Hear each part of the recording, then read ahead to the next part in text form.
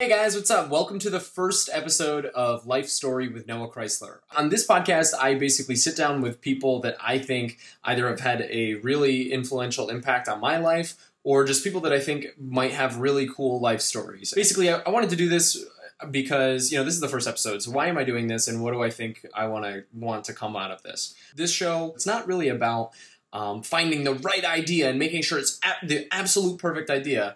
It's more about what is worth it to me to put in the time, right? And one thing, what is something that I will enjoy doing 10 years from now?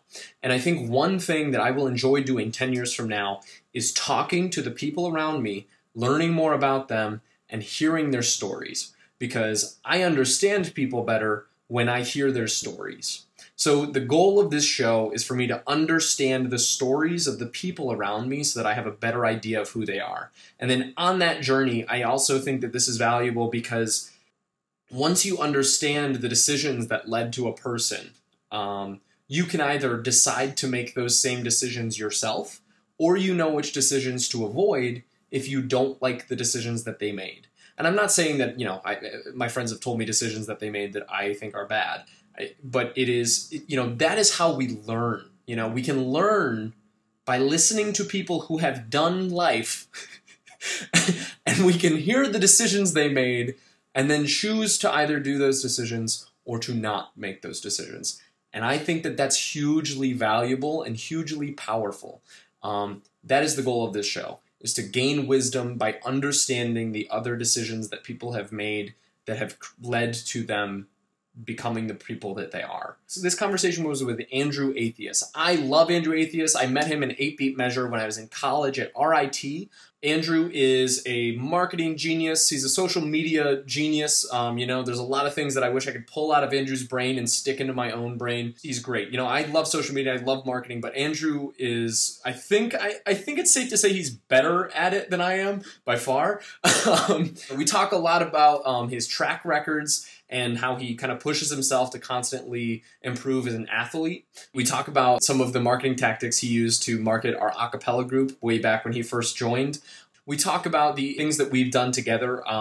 We made a music video together. He paid for me to come to New York City and make a music video with him. And then we also talk a lot about just social media. I love Andrew. We also talk about the future. We talk about what my plans are for the future and how I basically one day want to hire Andrew. I just think it's a really powerful conversation with a lot of cool things that you could take away from it, and I hope you enjoy it. Guys, thank you so much for listening to the first episode. Summarize what you do on social media. So I do a lot on social. Some would say I do too much. So right now, I currently have, in my opinion, one of the coolest jobs ever, and it is I run social media for a company here in Philadelphia called Silvi. They are a concrete company that also does salt, and they mine rocks, they mine sand. When it snows, they plow all of New Jersey and Philadelphia. And they were like, hey, what we do is very important. We build pretty much all of Philadelphia. Can you come and run our social media? Because we see that you make Reese's entertaining. Can you make concrete entertaining? I said, yes, because I need a job. But on top of that, I run my own little social media influencer project as the Reese's guy. And that has kind of just blown up by accident, on purpose, by accident. By accident. By accident, on purpose. By daily posts. By accident. It's funny, for people who listen to a lot of Gary Vee, it's pretty much like Gary Vee 101. Like if you have something that you're absolutely ridiculously passionate about, start something, talk about it, blog about it, podcast about it, because the people who don't care are going to unfollow you and the people who do care are going to follow. And, if you have a niche enough, there's 7 billion people on earth. There's someone out there who's going to want to watch you and listen to you and see you do the things that you do. Yeah. So hold on. So don't hop off that, because I think that that's super interesting. Right. And we've talked a lot about Gary Vaynerchuk, and, I think Gary has been an important influence in my life, not always, I think I kind of grew out of some of his messaging in the past 2 years or so, just because it has been very similar for a long time now. No offense to any of Gary's followed, but like he basically, again, he says it himself. He reiterates the same things over and over again. But and that might be an error on my end. But anyway, so one of Gary's main pieces of advice is if you have a product or a thing that you really, really love, then, you know, make a show around that thing. And so you kind of took that strategy and ran with it, right? Yeah, I mean, even without listening to Gary Vaynerchuk, like I didn't realize I was doing that until I listened to Gary Vaynerchuk, and I was like, oh, I'm doing literally exactly what he said to do, but I was doing it on my own. Yeah. But yeah, I mean, I can dive into that a little bit. No, that's okay. I kind of want to structure this in a so now we know. Okay, cool. Andrew Atheist is this cool guy who makes stuff for Reese's. He's seen some success. So brag about your success a little bit. So like numbers wise, where are you at, and like where are you trying to get to? Numbers wise, I mean, I wish that was a success story, but it's getting there. We are now at close to 30,000 followers on TikTok, which is my new venture of, you know, social media platforms. I think right now we're at like close to 2,000 on Instagram and Twitter. One on Facebook, because it's me and I don't do anything on Facebook except for like my personal Facebook with all my friends. And I think that's all I use right now is and then YouTube, but like that's just where I post my music videos. So right now I think there's like 70 subscribers, maybe. We're getting there. But in terms of views, I mean, some of your TikToks get tens of thousands of views, which I think is like, yeah. I mean, TikTok has really, you know, blown up a lot of my stuff, but it's definitely the most successful one. I think I'm at like 1 million views right now collectively over all of my videos. And I think for people who have never made anything, right? They see YouTube videos with like 1 million views, and like they see, you know, a creator who has, you know, 50, you know, they get 1 million views a day, right? Yeah. And they don't realize that is Mount Everest, you know, Yes. like that's, you know, so the fact that you have 1 million total views on TikTok is, in my opinion, a huge accomplishment that should not be taken lightly. So yeah, and I also think that, you know, one thing that I admire about you and your content is that like you basically, like I said at the top here, like I feel like I am constantly like ragging on myself, even when I make something that's pretty halfway decent. Like I'm constantly like, I can't post this because it needs to be better. So I just sit there and I fucking just grind away on trying to make it a little bit better. But I think you have this like really cool. You have your finger on like what's fun and what's funny and what's an appropriate amount of time to work on something before releasing it. And I think that that's a skill that I want to steal from your brain. I mean, if you get a knife, I'll gladly cut it out for you. I want to latch onto it. So yeah, so cool. So that's kind of what you do. That's, you know, you're very successful in my opinion, you know. I mean, and the other thing to think about in my opinion also is like, I think this is the start of your career as an influencer. You know, you just graduated college like less than a year and a half ago. About right? 15 minutes ago, give or take. 15 minutes. Yeah. And, you know, we're all going to live to hopefully some big old number, right? So it's like, you got some years to really plug away, make some TikToks. Okay. So like, I think there's only up from here. I think you're going to be really huge one day. And when you got your 60 minutes interview, you know, hopefully they use a B-roll clip from this thing. Yeah, when I'm on Ellen. Yeah, when you're on Ellen. Yo, is that like the goal? Is that like the mountain you're trying to climb? I don't know if Ellen's gonna be even around like by next year. Like I think she's like done. Like, I think she's ready to like stop and like hope that someone else comes. So maybe that would be like my thing. Like maybe I'll be the new Ellen. I just disagree with that. So, like I haven't seen the Ellen show in years, but like if she keeps plugging away, she's gonna hit like Oprah status one of these days. And like I don't know, I think she's already there. I mean, Oprah is like, okay. Anyway, we've sidetracked. But yeah, that sounds like a dope job. Can I be I'll be the DJ guy. Anyway, cool. So what? Let's bring it back, right? And this might be weird, but let's bring it back to like early childhood memories. You know, starting from early Andrew Atheist? What were you like as a kid? And then like all the way up through the years, right? Like that's kind of how I was thinking we could do this. Is that fucking weird to do? I don't know. Yeah, 1992. I remember it like it was yesterday. It was September. It was cold. There was a hurricane. Fun story. There was actually a hurricane like the week I was born, and it was Hurricane Andrew. Damn. I don't know if that's actually how or why my parents came with my name, but it's that's there. That happened. There you go. So it's ironic because you make so much original stuff, and your parents took my name from a hurricane. They At the weren't time, creating- it was the most destructive hurricane, and here I come being the most destructive person on the internet. Hopefully, Nice. What were your parents like, and that sort of thing? What are your parents like? During the hurricane. Not during the hurricane, but just as humans, like, oh, like my dad's was They're- in the they're- army. I don't know what. Yeah, none of my parents were in the army. They're good people. I think my parents are literally a split of me. Like, you've got that fun, loving, caring, kind of craziness, and I think I get that both from my mom and my dad. But then you have, at times that like seriousness. Like if I like something, if I want to do something, and I want to put my head to it, I think that's again where both my parents kind of come into play. So like I'm literally like my parents went to the lab, they took like their DNA and like spilled it into a bottle, and That's- out came me. You don't have to explain that process on. That's, on this. I was told I was a test tube. Like they had an Oh. experiment. Is that real? That's not real. I don't know. My dad told me that till I was 27, and I'm currently 27. So Gotcha.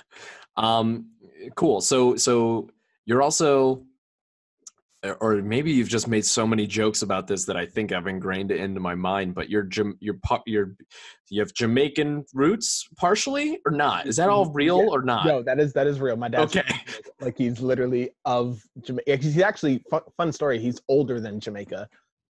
Jamaica used to be a British colony up until like the 60s, and he was born the year before they became an independent country. So he's older than Jamaica. So technically, he's British. Okay. So your dad's Jamaican. Is your mom Jamaican as well? Where did they meet? In Jamaica? No, she's 100% Philadelphian, Gotcha. Okay. Like- West Philadelphia, born and raised. Gotcha. Okay. Cool. So all right. So they get together. You get born. You're born in Philly. I am born in Philly. There you go. In the hospital that my mom works in. Cool. You also have a brother named Jared, correct? I do have a brother. He was also born in Philly, and he currently lives in the west part of this country, out in Amazon land, up in Washington. And with this whole Corona thing, I think he's been home all pretty much for the last like 2-3 months. Really? Wow. Yeah. That's nuts. Cool. Okay. So it's you and Jared at home. Jared, I feel like is kind of like quiet, reserved, and you are not so that way. He is, I think, publicly, but I think like privately to all his friends, I think him and I are the same person. Really? Yeah. To like, I think he's very exclusive with who he is, Andrew Atheist-esque too. Whereas I'm just, I give it out for free. Like I'm Oprah. Like you get a piece of me, you get a piece of me, everyone gets a piece of me. Okay. Well, that blows my mind because I know Jared and like I don't know I watched him do his yo-yo stuff at like Juggle Fest and stuff, and he's the best. But yeah, that's super interesting. Okay, cool. So okay, great. So if by the way, do you not want to do this? We could just talk about like. Oh no, stuff. I love all of this. You love this? Okay, You because if literally uncomfortable, you're giving me time to talk, and I love talking. like we can no, but if you want to skip to like some more interesting okay, sweet. So let's jump to like elementary school. Andrew Atheist, what do you like in elementary school? Just like Hell on Wheels, or like I actually don't really remember because I moved from Philadelphia to Cherry Hill mid elementary school. So I was in Catholic school, which is funny because my last name's Atheist. So we were in Catholic school until I think I was in like second grade. And then we moved to Cherry Hill, which is like 20 minutes like across the bridge. Like every Philadelphia sports athlete lives over here. And we moved to a public school that was in a predominantly Jewish neighborhood. And that like elementary school is like a vague memory. Like third, fourth, and fifth grade, I barely remember. I think I was antisocial. Like I was that new kid that just like no one knew. I had like 2 friends. Were you like cocky confident or like shy No, reserved? I think I was like the shy, reserved, like that new kid that like no one wanted to talk to or like knew to be friends with. Gotcha. Okay. I think I was that as well, but never kind of grew out. No, I'm kidding. Okay, cool. Okay, so you were shy, kind of the new kid in middle school. When did you? I mean, I think eventually you kind of grew out of that. Is that correct? No, I'm still the shy kid that doesn't. I'm the introvert that no. I think it was probably like maybe middle school because that's when I started like realizing I'm athletic. I realized that like I was somewhat funny. People who are probably watching the six people that are watching this, who probably one of them is probably from middle school, has Andrew heard Latos like, goes, "You were antisocial? Oh my god!" yeah, no, yeah, I think middle school was when I started kind of breaking out of my shell, and then by the time it was high school, like I was just like who I am now. Yeah. You said you realized you were athletic and got involved with some sports and stuff. Like from what I've seen from my Facebook stalking of you over the past couple of years, like you did track and stuff. What was your first sport that you did in middle school? Actually, I think my first sport was baseball, but I didn't play that like in school, just like outside on like a rec stuff. But like my first like real sport, I think was in school was basketball in middle school, and then I also did track. But then in high school, I tried out for the basketball team. Did not make the team because apparently a part of the game of basketball is the ball has to go in the hoop, and it doesn't matter how athletic you are if you can't put the ball in the hoop, it That kind of was defeats that the was purpose. that's the exact part of basketball that I struggled with too. I Yeah, really like the running part and like the get in yeah, the guy's way. yeah. I was like the most athletic guy trying out, and the coach pulls me aside and he goes, "Yeah, I don't think this is your sport. Give indoor track a try." And I was like, "Indoor track? What is indoor track? I thought track was an outside thing." And then this is high school. I'm like, we have an indoor track facility? No, we ran on like the third floor of the high school. But Really yeah, so I tried out for indoor track, and by tried out, I mean like I told the coach I wanted to be on the track team, and he was like, "You're on." nice. You don't try out for track, like like everyone did track in high school. So Uh, how many years did you do baseball for? uh, two when I was a kid, and then Gotcha. didn't do it again when I was in school. Gotcha. So was it track right after baseball? No, I'm sorry. It was baseball. Then I almost I said did audition. basketball. I did basketball in middle school and track in middle school, and then strictly track all high school. Gotcha. Okay, cool. What do you think that close group of friends through track or Oh yeah, for sure. Track's like I don't want to say it's like joining the army, but like in terms of like the number of people that you're gonna be going through pain with, it's very similar to like an army style setup, right? Because there's hundreds of you, and all you're doing all day is just running, occasionally jumping and playing in some sand, and then running. So yeah. it's the sport that is the punishment of every other sport. Yeah. Cool. So that group of friends is that now you're in the army, you're getting these workouts, probably intense, crazy workouts, in the army of track, Yeah. for people who are just coming in. Um, uh, how big is that group of friends? Is that two people? Is that like, No, I mean track. I mean, like I still have friends today that like I still talk to from the track team, and even so, like I have enough school records where like I go back to the high school every now and then.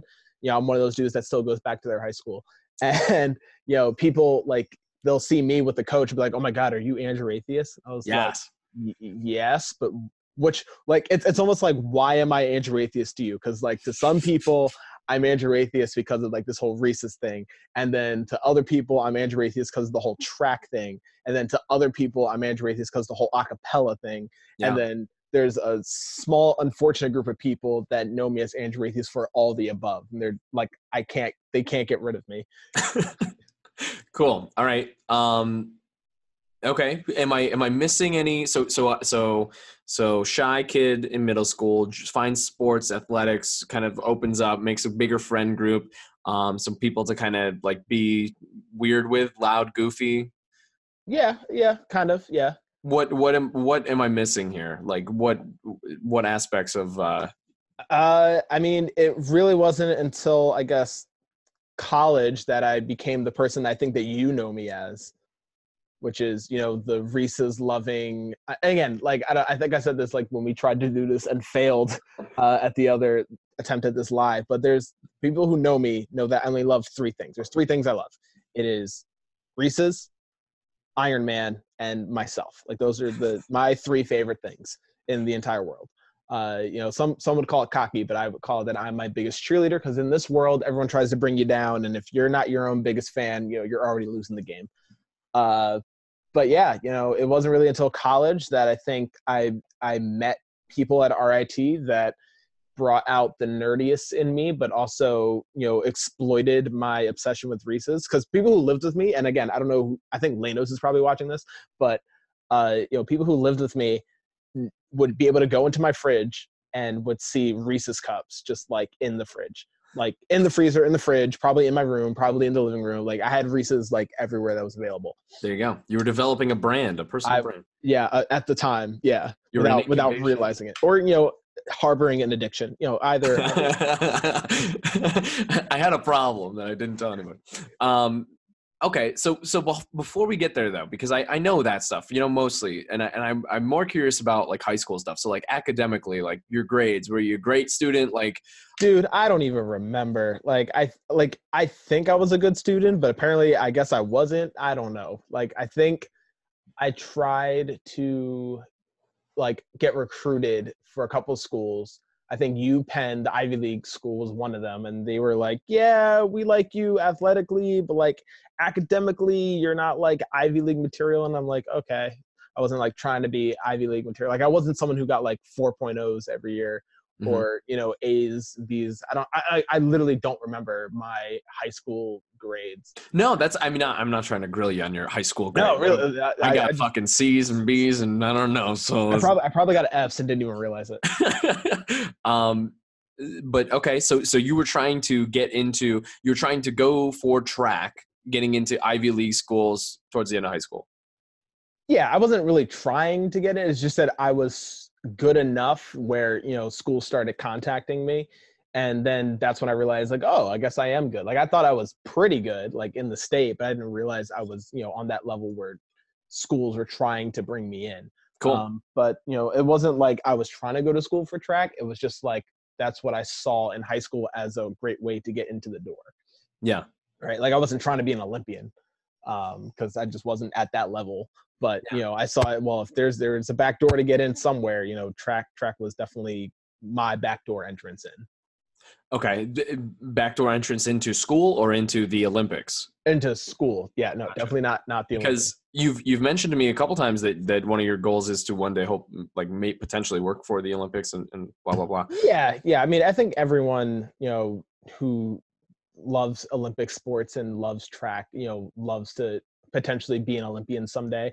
I'm not saying that that's still not a possibility. Like there's a bunch of winter sports that I think I could probably, start training if I find the time and energy and finances for it.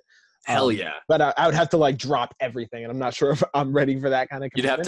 You'd have to stop eating Reese's peanut butter. Yeah. I think Reese's is actually like one of the sponsors or they've been a sponsor for really? So I think that would actually be a benefit because like they've made Reese's commercials. Like you see like Lindsey Vonn and like Tiger Woods and Michael Phelps and all of them. I think they've had like Reese's commercials. Cool.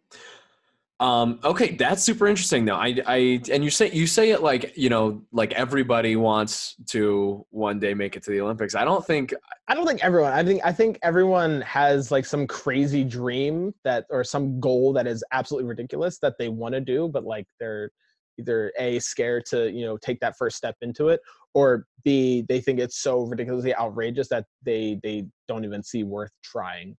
Yeah. And that's just a human thing. No, that is definitely, I definitely agree with that. But I think it's super interesting that I think that that's unique to you and not everybody has that, I don't want to see my ass in Olympic tights any day of the week, like I'm terribly unathletic and uncoordinated, but, so I think that's super interesting. So cool. I bet that kind of teaches you a little bit, when you're doing track. So yeah, you have records. You hold records at your high school for your track events. Which events did you run? I am still the school record holder for the long jump. I think I jumped like over 24 feet 7 inches or something of that nature. And then That's like really far, isn't it? yeah, it's up there. I was number one in the state uh, in high school, and like top 10 in the country. What are like some insider tips? And by the way, I you throw that away. Insider tips. You throw that away like it's I don't you like it's halfway between like hockey, but like I mean, for like my years in high school, like New Jersey was like the number one track school. Okay. So like it was an accomplishment at the time, but like now like kids are jumping like farther than I would ever dream in high school, right? So but I mean that's how like track and athleticism works. Like, once you do it, other people start to do it. Yeah. But yeah, I was pretty much a jumper, which is I think the more fun side of track and field. So I was long jumper. That's what I had the school record in. And then I'm the number one spot also for high jump. I jumped 6 feet 9 inches, which again is high for someone who's only 5'9", 5'10", like myself. But yeah, so I was considered one of the best jumpers in my high school's history. I was actually just inducted to the Hall of Fame like a couple months ago, and a huge honor. Again, I'm one of those people that cares about my accomplishments in high school. I mean, hold on a minute. You like that's look, that's an accomplishment. I feel like you have like an okay thing to be proud about. Like, you're still on the wall. You just got inducted to a Hall of Fame. Like, come on, that's pretty sick. Yeah, I mean, but again, I know there are people who like are on the track team who like have broken records and have done crazy things in high school who like could care less Mm-hmm. like what they did. But I don't know. I love my accomplishments. I think that they're a sentiment of who I am as a person, and Yeah. not a lot of people can say that they are the best at what they did in high school. And I'm hoping that eventually someday someone breaks my record. I keep going back to the school every now and then for practice if I can catch them, because my high school is literally like right outside this window. Really? Oh, that's Yeah, kind of like cool. like if we were doing this in the daytime, like I could literally open my window and you could see the track. Which again is probably why I was so good at track, because like even after practice, I would stay at practice and like go out on the weekends because like it's my backyard. Wow. Wow.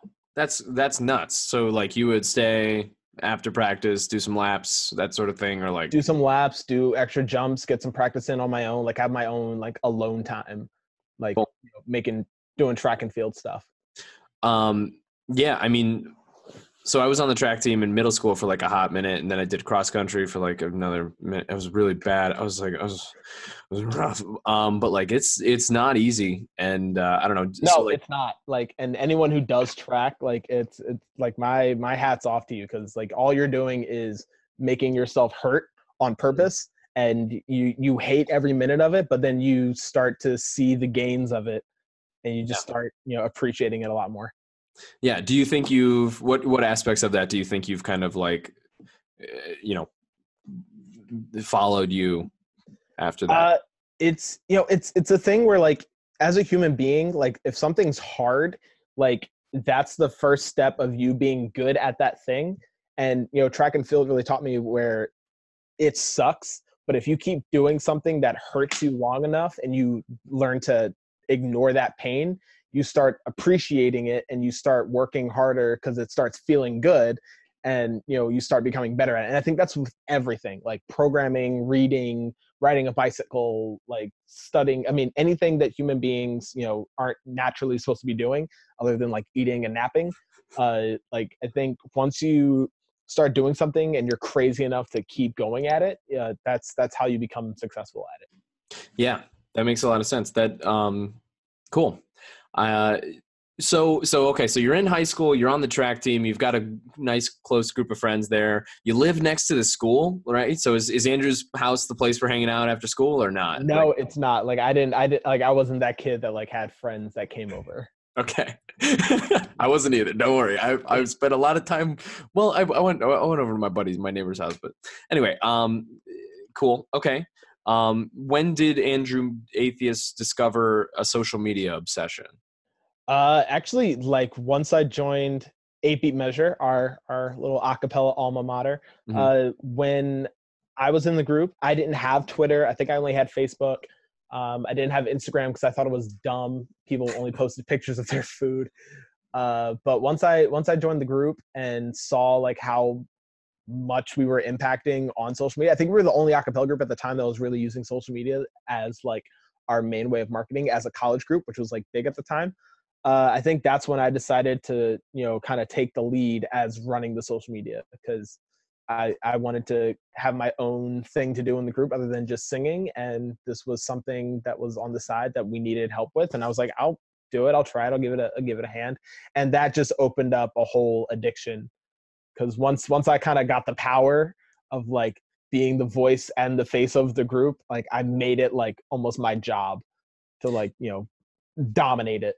Yeah. So yeah. So let's get there. So from school, you eventually chose RIT. Any particular reason why you chose RIT? My dad was paying for the tuition, and he went to RIT. Okay, so he basically told you, "Hey, I'll give you a full ride if you go to RIT." Pretty much. It wasn't even that. It was like, you're going to RIT, and that's it. I was like, oh, okay. There you go. Gotcha. Okay. Sweet. And then so you get to RIT, and what was your major coming in? I originally did computer science because that's what my dad studied when he was at RIT, and I knew nothing of computer science. So that was a smart choice on my end. In high school, did you do like, now you say nothing? Nothing, not a thing. Like literally, I think a week before I started school, I was Googling like, what is computer science? Wow. Okay. That's a lot. So that what is the experience like of sitting in an intro to computer science class? And there really isn't. I mean, I've done programming classes, and it's literally like, great, half the people in the room already know it, and they're just taking it as like a refresher. Yeah, it's like being in a English class without have ever spoken English a day in your life. Like you just immigrated from another country where English is not a dominant language, and you're like, I'm going to be an English major. And I decided that right now as I came to America, and being in your first English speaking class, you're like, this was a bad idea. This was the worst thing I could have done. I could have done literally anything else. But I was told that English is going to be the best language to know. And if I know it, then doors will open for me. And that's the way that I should go about life, is making those kind of decisions. And I struggled. I struggled. I failed. I think I took every computer science class at RIT twice, some 3 times. My father wasn't very happy about that, but and I don't know why I was even allowed to continue doing that at RIT. Like, my advisors were just like, yeah, try it again. Let's say it again, man. That was fun the first time, wasn't it? Let's recap, rewind this whole thing. Yeah. But I think, yeah. I think that is definitely, I don't know. I talk to people I struggled in school a lot. I'm not going to lie. Like I was in classes that like I shouldn't have been struggling with, that I was struggling with, mostly because I was doing so many other different things.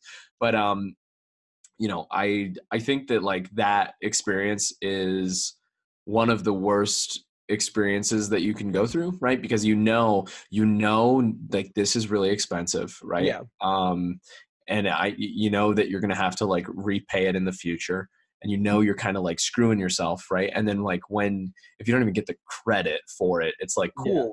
Yeah. Like, you're self-aware enough to know that you're fucking up so bad, but all that does is make the anxiety worse and make like getting out of that hole like that's even harder. So I totally feel for you in that situation. And you also think that, this is like the end of the line. Like, if you're bad in college, like, you're not going to succeed at anything in life.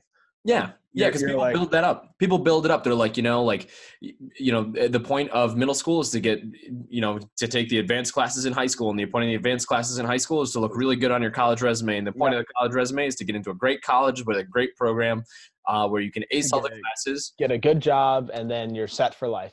Exactly. And then no one tells you that once you get out of college, you're kind of just like thrown to the wolves, and you're like, good luck, go figure out life. We didn't teach you anything about life.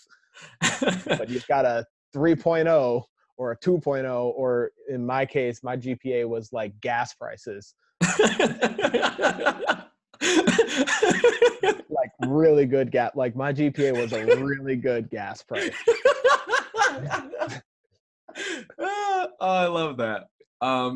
Cool. That, I mean, hey, that paints a solid picture. So, okay. And so in my opinion, if I'm going through that and dealing with that situation, I'm looking for an out, right? To be a human during that time. And Yep. did that come in the form of like 8-Beat? Yeah. I mean, when I first went to college, like track and school was kind of my two like things. Okay. But before that, I was in an a cappella group in high school, my senior year in high school, because I was doing that like senior bucket list where it was like, oh, I'm gonna just do everything I wanted to do. Fell in love with a cappella. And Hold on. What? You made a senior bucket list your senior year? it wasn't like a senior bucket list. Like it was like a senior year. I was like, oh, I've never been in a musical. Let me go try out for the musical. Oh, that's sick. What part of the musical were you? So this is actually like slightly racist. So I went to no, it wasn't Hairspray. It was worse. I was the only kid auditioning for the fall. It wasn't a musical. It was a fall play. And I was the only black kid. Like I didn't know what the play was going to be. I said, whatever it is, I'm going to audition and I'm going to try to get a part. Even if it's like a side small part or just like a goat or something. I don't know. I don't care. Yeah. So I show up to the first day of auditions to see what the play is, and it's To Kill a Mockingbird. And for those of you who don't know what To Kill a Mockingbird is, it's essentially a very old racist book about a black guy going to jail for being accused of killing this white dude, even though he didn't do it. There's one black guy in the whole book. And I was the only black guy auditioning. So it made me wonder. I was like, what would happen if I didn't audition? Like they needed me. Yeah, what are they gonna do without you? I don't know. And fortunately I did. And I hate to say that I auditioned because I think I just showed up on stage and they were like, you have the part. Like you don't have to like read a script, like you want to be in this, you're in this. We'll have a guy with cue cards in the back of the auditorium if we have to, just like you're it. They were like, you got the part. Like usually we wait a week to tell people if they got the role or not, but no, you have this. This is your part. Jesus. Okay, so you joined a musical. Also that book isn't, I mean, the point of the book is like, oh, it's like progressive, like. Yeah, but the plot is, it's very racist. I'm almost curious why the theater director was like, yeah, let's go with this one. That's the one. This is a predominantly Jewish high school. Do you know what I think that is? I think that it's like sometimes it's like, we've had 3 funny shows in a row, and I think now it's time for a meaningful one. And it's like nobody wants to see a bunch of high schoolers that know nothing about the world and society like play out a show with themes that they really don't understand the nuances of yet, like it's like, why are these freaking 16, 18, 17-year-olds preaching at us right now? Yeah. 40-year-old dad that I don't know. Anyway, apparently we were good. Apparently we won like a bunch of state awards for like one of the best like theater programs in the state. So apparently we were doing something right. But anywho, did that in high school, and then I was in an a cappella group in high school. So that transformed me into doing a cappella in college. Actually, Rick Thomas, the old member of 8-Beat, like found me in high school. I don't know how he found me in high school. He was like, hey man, you should like join 8-Beat at RIT. And I was like, how did you know I was going to RIT? He was like, oh, I didn't know. I just suggested you should apply. And I was like, well, I already applied. I already got in, and I'll be there in like a month. So yeah, he scouted you. I remember this story. He scouted you out before you even got there. I have no idea how he found me or my group, but he found me, and now that was when I came to RIT, and I was like, I'm gonna try out for this group called 8-Beat Measure. I thought they were the only group on campus, and I showed up to auditions. At the time, I didn't realize that all the a cappella groups on campus auditioned together at the same time. And I walked through the door and I was like, hey, is this the 8-Beat audition? And 8-Beat were like, this is what 8-Beat has done pretty much my entire career of 8-Beat. This is just like, Andrew. Like that's pretty much the first day to the last day of me in 8-Beat. It's just like, Andrew. That's pretty much what my experience was too. Yeah. But then everyone else in the a cappella community was like, no, this is the full a cappella thing. I was like, oh, can I just come for the 8-beat part? They're like, no, you have to audition for everything. And I was like, oh, okay, all right. There you But go. yeah. And so you auditioned. What was your audition song? Oh God. Mine was Some Nights by Fun. I think mine's was. It's Which is not. just as It's white not. as I am, so. It's not Boys to Men, but I keep saying it's No. Boys to Men. It's that song where it's like, and if I ever fall in love again. I don't know who sings it. But Going. no, I'm not. I was gonna ask you to do it, and I then just drank a half a thing of like cream soda, so that's gonna turn into a burping contest eventually. yeah, I just drank some LaCroix, so you know it's gonna be a good one. I'll do it right into the microphone, little ASMR style. Okay, so you've auditioned for 8-beat, and they all immediately love you. Oh my God, Andrew Atheist, get on in here. Pretty much. That's from what I was told. That's exactly how that happened. When you joined the group, so when I joined the group, 8-beat was basically the only like R&B. I'm sorry, my lights are set to turn really bright before 11 o'clock. So my vibe is good. Is it supposed to be like a wake up thing? It's like, wake up, Noah. No, it's more like, hey, it's time to wind down and go to bed. So we're gonna turn the tell the bulbs to a soft yellow instead of a harsh white light. So less productivity, more like, okay, time for sleeping. And I always go to bed at like 2 a.m. So it's always like, oh, lights turn back on. Anyway, this is not relevant. So when you were in the group, when I joined the group, it was basically a R&B, like it was the only R&B rap group in the nation, right? Pretty much, I think. Was it like that when you got there? Because from what I've seen, I don't think it was. No, 8-beat was supposed to be the original Bad Boys of acapella, and I think we were. But I think slowly but surely we decided to move away from the bad boy thing and try to become more into the I'm gonna seduce you with my voice. Yeah, which in my opinion is a harder vibe to conquer, because that comes off as really weird. I don't know. I think part of my struggle with the group, because I don't know, I feel like I didn't ever really nail that, because I was doofy when I started, and I'm still pretty doofy. Still are, like you say that, like, yeah, I was doofy then. I'm not doofy now. I've grown. So yeah, I definitely struggled with that vibe. But okay, so at the beginning you were Bad Boys. So yeah, and I think 8-beat, because I was in the group and I know some of the history and all that.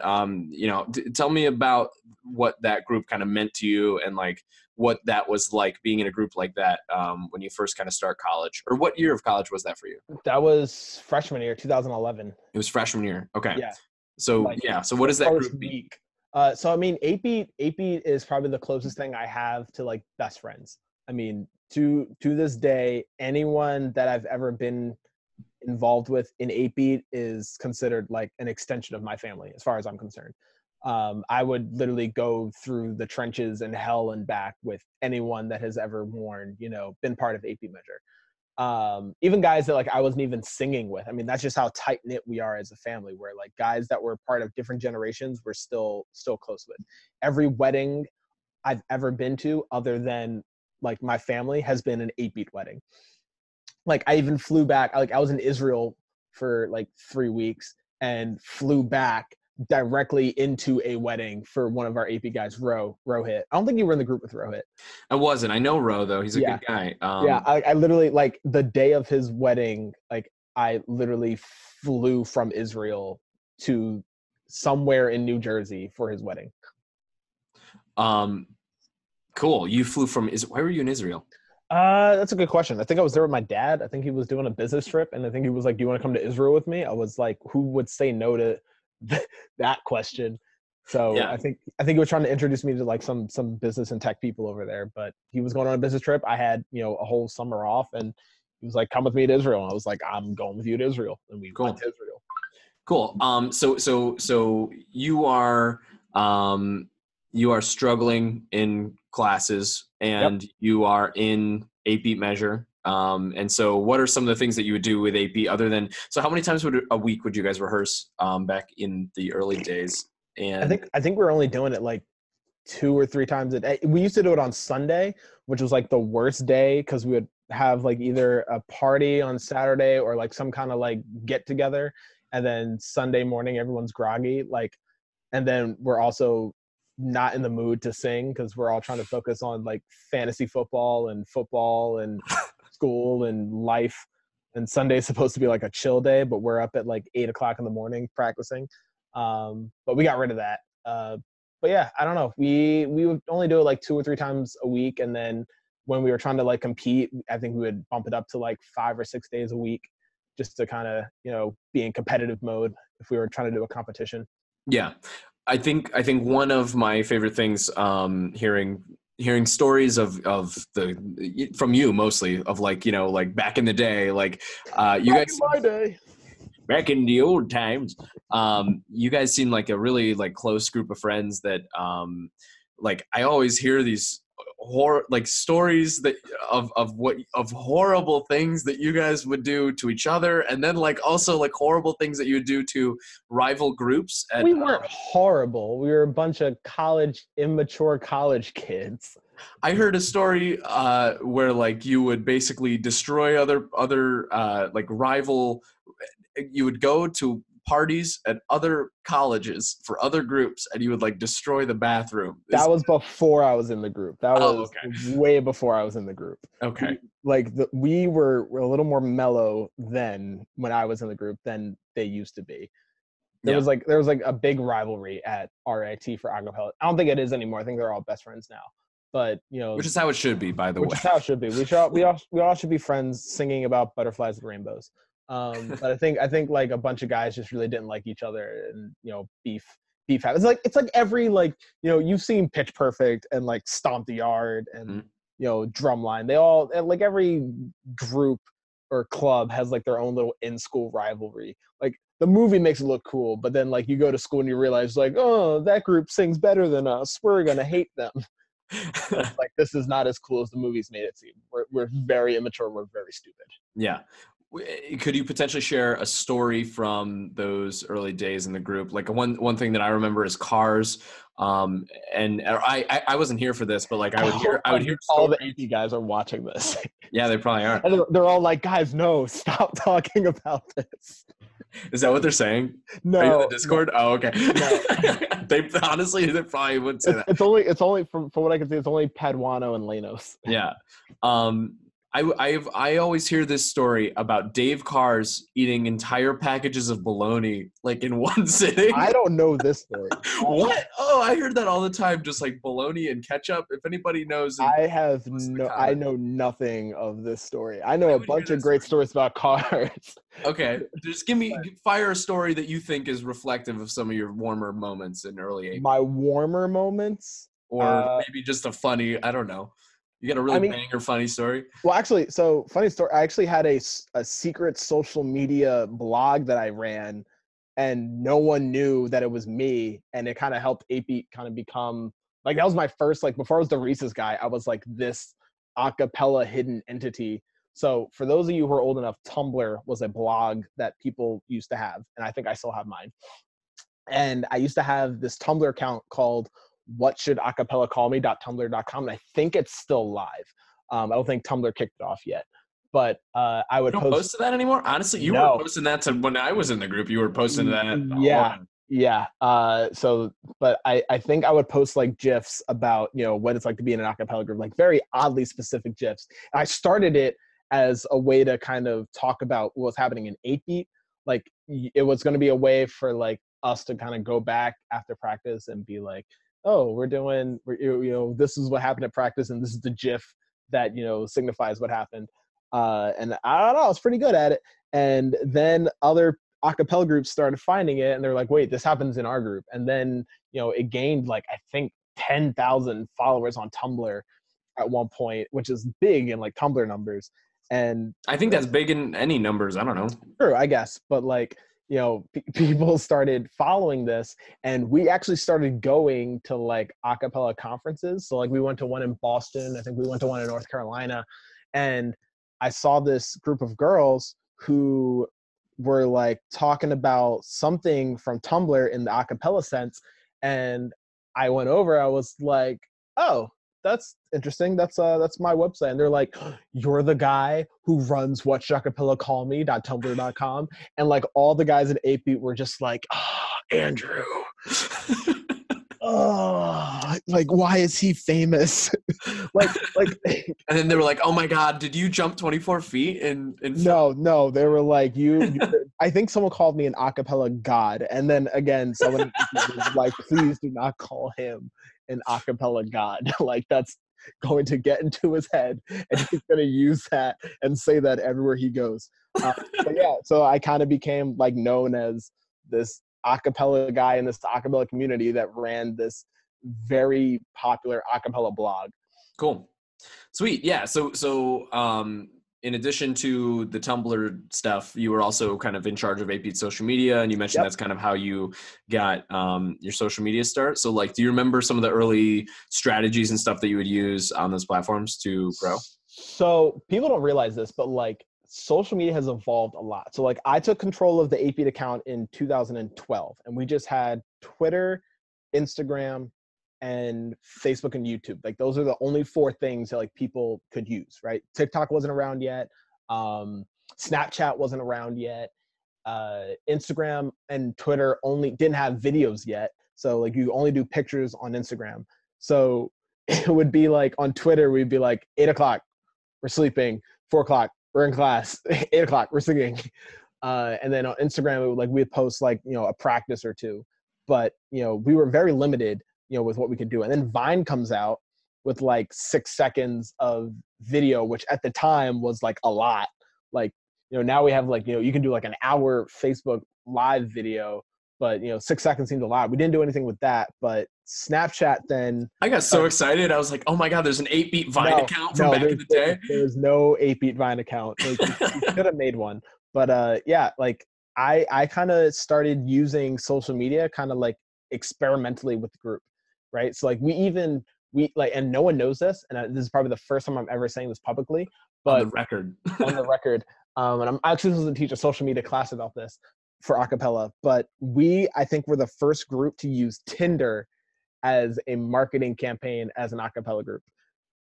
So, and again, this is Noah just like Andrew. So no, I just Jesus, it's like, like, I don't know. I mean, back in the day, like back when in the early days of Tinder, that probably would blow you up, Yeah, because what I told the guys in the group, and like they didn't believe me. Only like 2 or 3 guys in the group did this, but like in our bio, because we're all trying to match with someone within like a 2 to 3 to 4 or 5 mile radius, so that's pretty much Rochester. Yeah, and if there's 20 guys with the bio line, yeah, like, and I told them on your personal Tinder account, put in your bio that you're in 8-Beat Measure. We all had pictures of us in the group because like we all had concert pictures.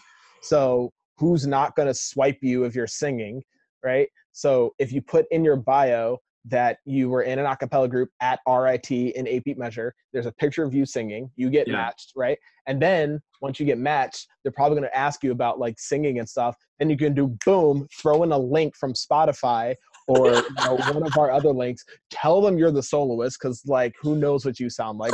For me, I had enough solos where I could be like, oh no, this is definitely me. Like Usher, me. Usher, me. We only did like anytime we did a Black song, it was me as a soloist.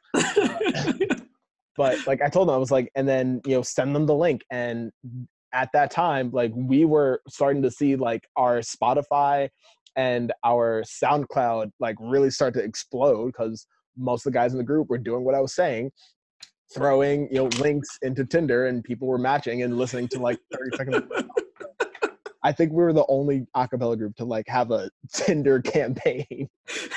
Oh my God, I love that so much. Oh, I love that so much. And the thing is that like that's probably so for those of you who don't know, my degree is in digital marketing. It's called new media marketing. And like, that's probably a hugely effective campaign because like, number one, it's free, right? Like that's free. Number two, it's like extremely personal, right? It's like, it's a very like, if something like a Facebook ad, right, you can scroll by that as fast as 90 miles an hour, right? But hey, if someone that you are like, and by the way, early Tinder days, like that was like some of the first like mainstream online dating. So people would like actually take it pretty seriously, and like invest some time.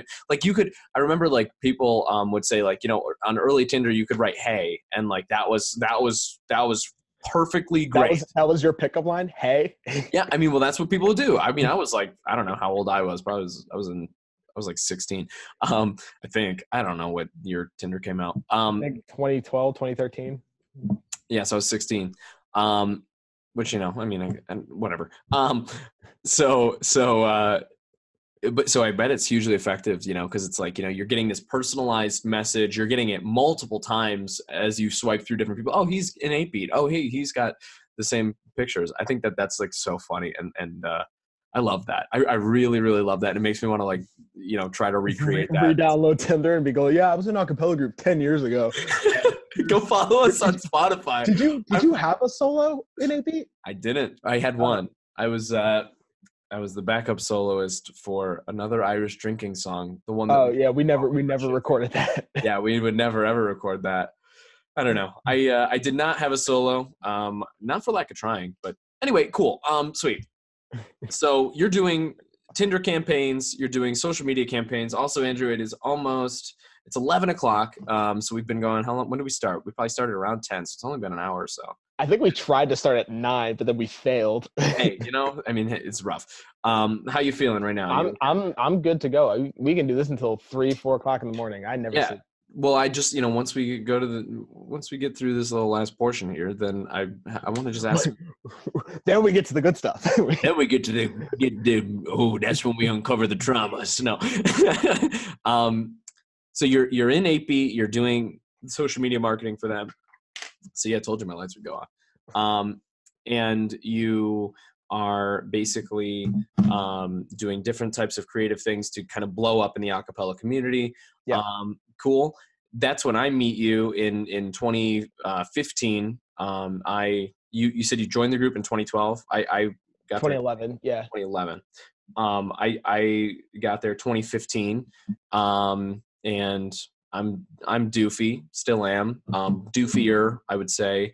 Squirrelier, I think, a little bit. Squirrelier? Yeah, I've been described as squirrely before. Didn't love that adjective when it was thrown my way, but I thought it was kind of accurate. Okay, and yeah, I mean, I know that stuff. I mean, I think 8-beat, I feel like, kind of changed throughout the years a little bit. And we we kind of became like an R&B group. And I don't know. But it was cool. I think some of my early days in the group were really nice because I remember like traveling. I remember traveling to different schools, and I thought that was like the coolest. That was my favorite memory of that entire thing. Like, do you remember when we went to like Pittsburgh and that sort of thing? Yes.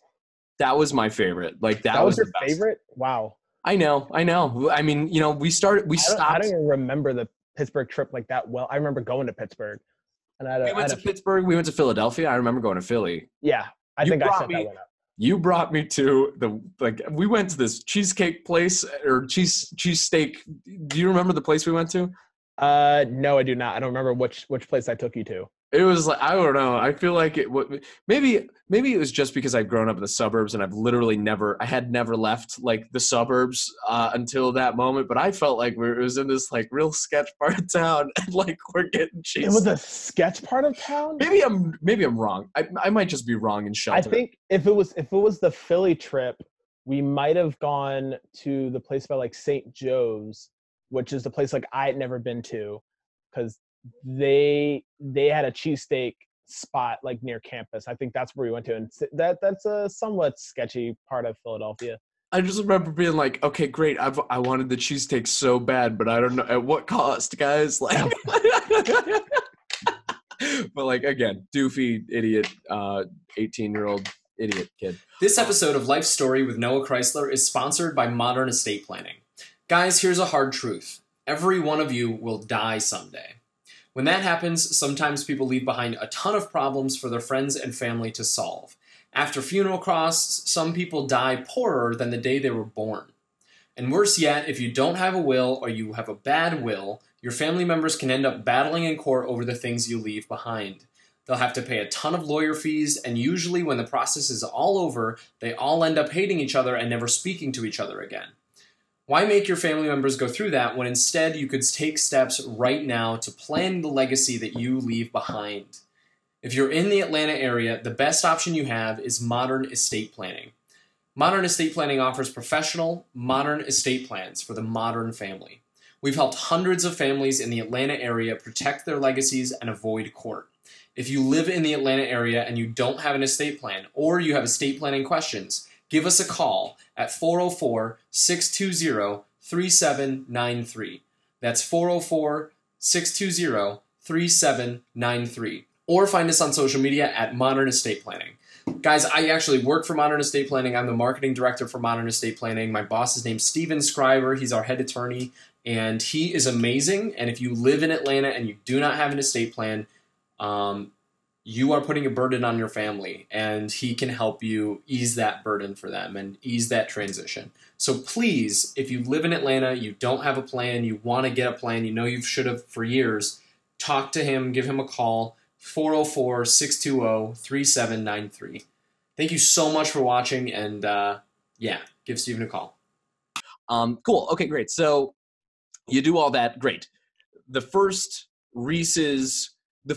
When did the idea spark in your mind? Oh my God, hey, I'm going to, number one, make content about Reese's. And number two, not only just one solid piece of content about, hi, I'm Andrew Atheist and I really like Reese's, so I'm gonna make this video. But I'm gonna make an entire quote unquote character around this idea of I am obsessed with Reese's peanut butter cups. Yeah, so that was after I graduated. So in 2018, I was working in New York, and there was this contest about who's like the biggest Reese's fan.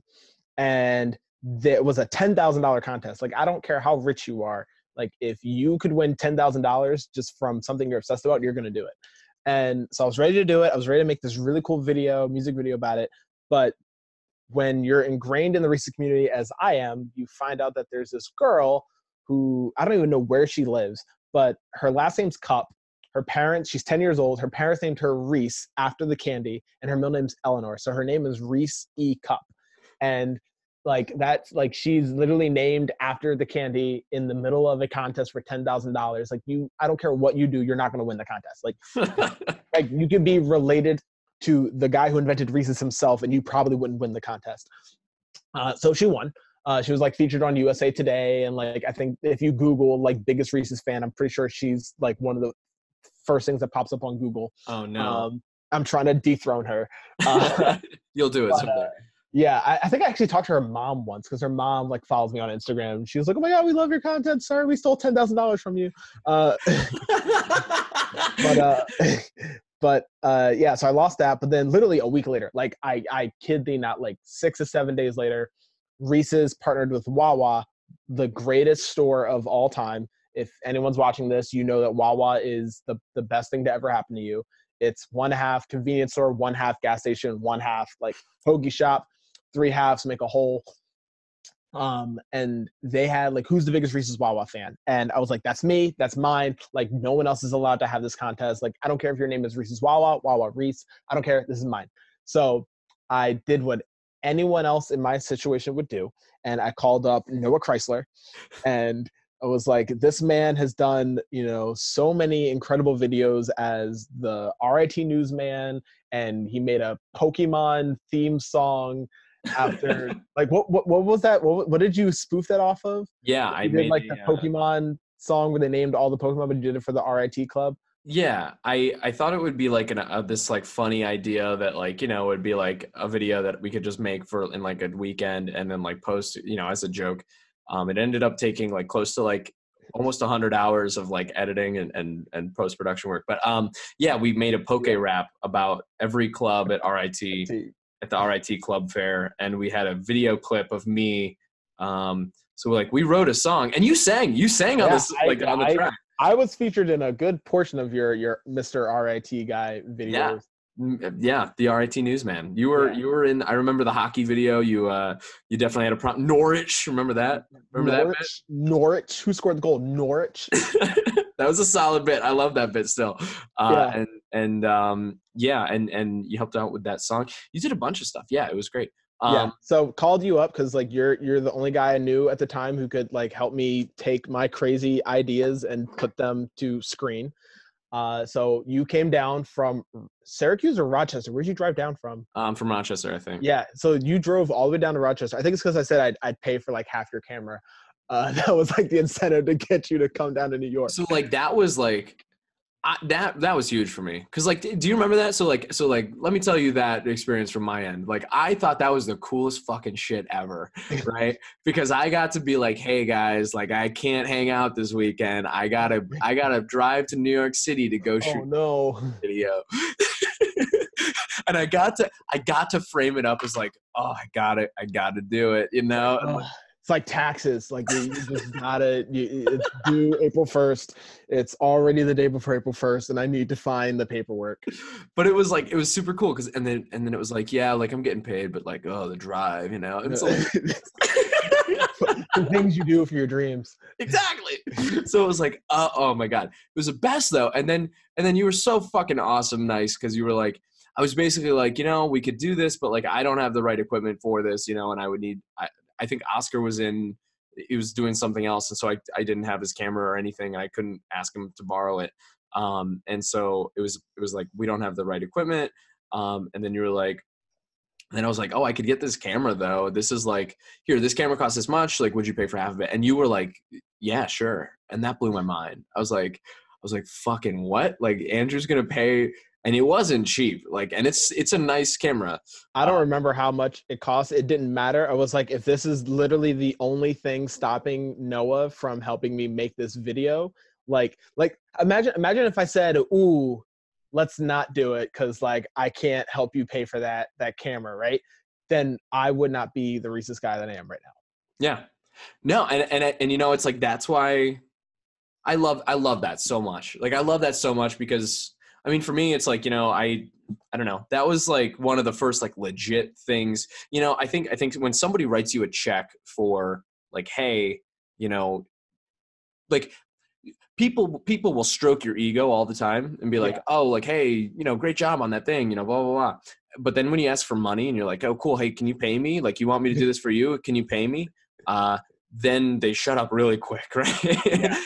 So that was my first independent thing that I did on my own, you know, without Oscar, who kind of had more of like a technical background than me. The video is okay. I mean, parts of it are fun. Listen, it's the most viewed video of all of my Reese's videos. Really? Where are we sitting at?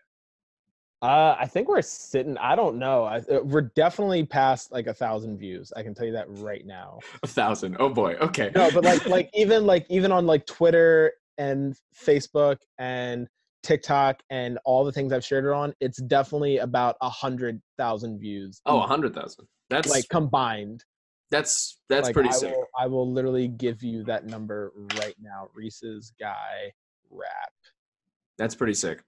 But yeah, so we basically wrote a rap to Eminem's what is that song? I don't know. Now this seems like a job for me, so everybody just follow me. So we took that, and honestly, and people ask me this all the time. They're like, "How long did it take you to make that?" Like we did that in what, a weekend?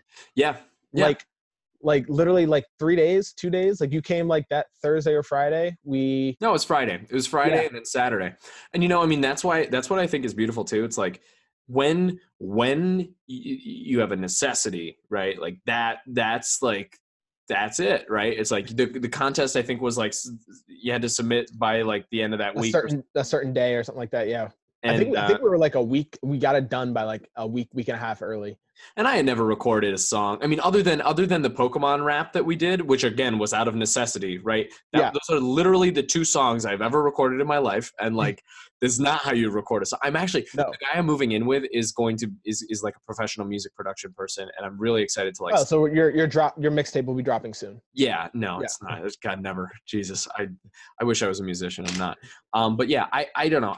Okay, cool. So we make that video. You drop that video. We made it in my bathroom too. Like we literally set up. Like I was living in a pretty nice apartment in the Upper West Side of New York. Like it was like still not gentrified, but like it was spacious. We like put towels in my bathroom under a tent. Like your MacBook or my MacBook is like hooked up to a microphone that I stole from my roommate. And like we're like recording this like the most unprofessional way possible. and I just remember, I will never forget. I mean, there's two shots. There's a bunch of shots.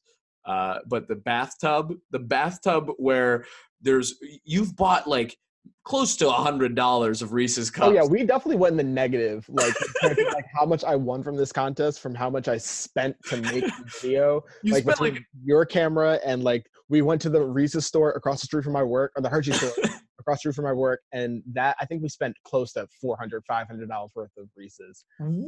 I think. Okay, that's not. You got the big ones. I think it was like $100 or maybe 150 at most. Because I also bought Reese's before you got there. Oh my God. Like I was ready to go to like Armageddon with Reese's as like a weapon. But yeah, we had a lot of Reese's. And then I will never forget you out on the fire escape, and I'm like, Andrew, just hop out on the fire escape and just start dancing. Yeah, hop out of your window onto the fire escape you've never been on. And you're like, what? I'm gonna go across the street and you just start dancing, and I'm gonna record in front of all these, angry New Yorkers. And in my opinion, that's the best part of the video. Is just you busting a move out on this fire escape, and like everyone I show that to, or everyone I did show that to, they're like, "Is he on the fire escape?" Like, it's good, it's great. But yeah.